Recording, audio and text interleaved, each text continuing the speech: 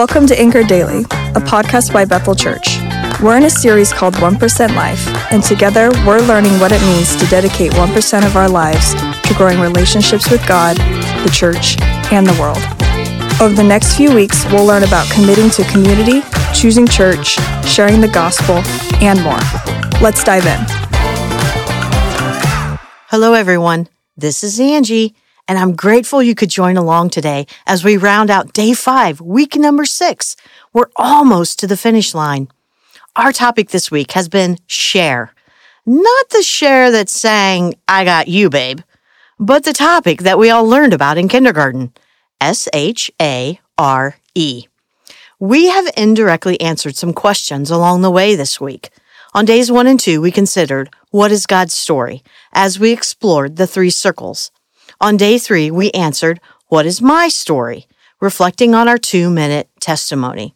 On day 4, we pondered, who needs to hear these stories, and we created an oikos map. Now we have reached day 5, action plan. Seems like the Batman cartoon theme song should start playing in the background right now. Pow! Bam! Whiz! Yeah, feel free to YouTube it, you young whippersnappers. As we arm our action plans for battle, let's consider our scripture reading for today, which is Romans 10, verses 18 through 21. In these passages, Paul is making it clear that many Jewish people have heard the message of faith in Jesus, but they have chosen to reject it. We also know that Paul pressed on, not letting it stop the spreading of the gospel. One biblical scholar put it this way, quote, Paul implies that the problem with many of the Jews was not a failure to understand the gospel, but an obstinate refusal to obey it. In 10:3, he said that, being ignorant of the righteousness that comes from God and seeking to establish their own, they did not submit to the righteousness of God. And here in 10:21, he implies that their ignorance was culpable. They were a disobedient and obstinate people. Here it is certainly not a case of God rejecting his people. He held out his hands to them all day long, but of God's people rejecting him. End quote. That's the thing about implementing your action plan. As you share, you may be engaging with someone like Paul did, who will absolutely reject your message.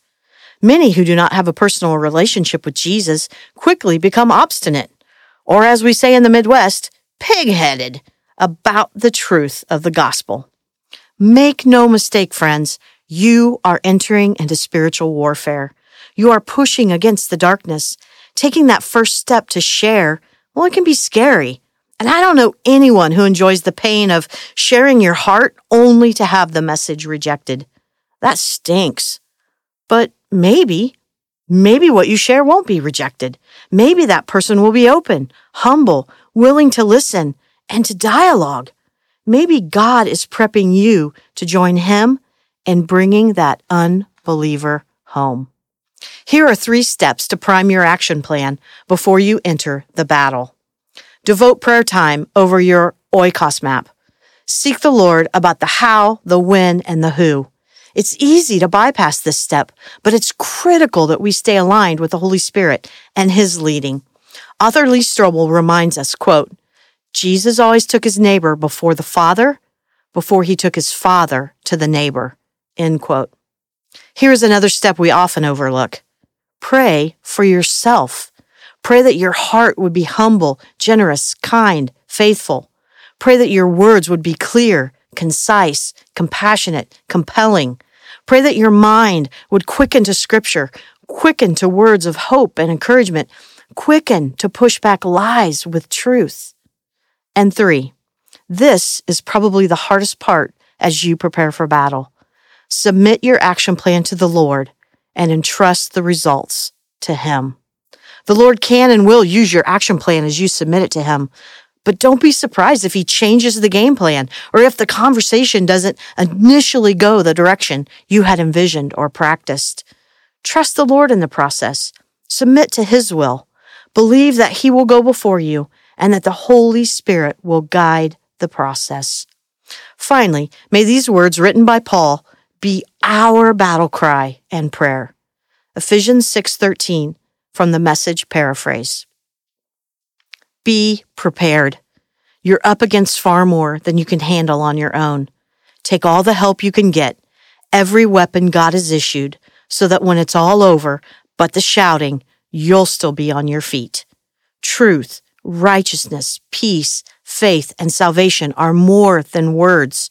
Learn how to apply them. You'll need them throughout your life. God's word is an indispensable weapon. In the same way, prayer is essential in this ongoing warfare. Pray hard and long. Pray for your brothers and your sisters. Keep your eyes open. Keep each other's spirits up so that no one falls behind or drops out. Friends, I love where God is leading us, and I love that we get to travel together on this journey. Amen and amen. Thanks for joining us today as we discover what it means to live a 1% life. If you haven't already, head to bethel.ch to find more resources like our 1% reading plan, Sunday sermons, our 1% life study, and more. You can also connect with us digitally. Find us on Facebook and Instagram at Bethel Church WA. We hope you have a blessed rest of your week. See you next time.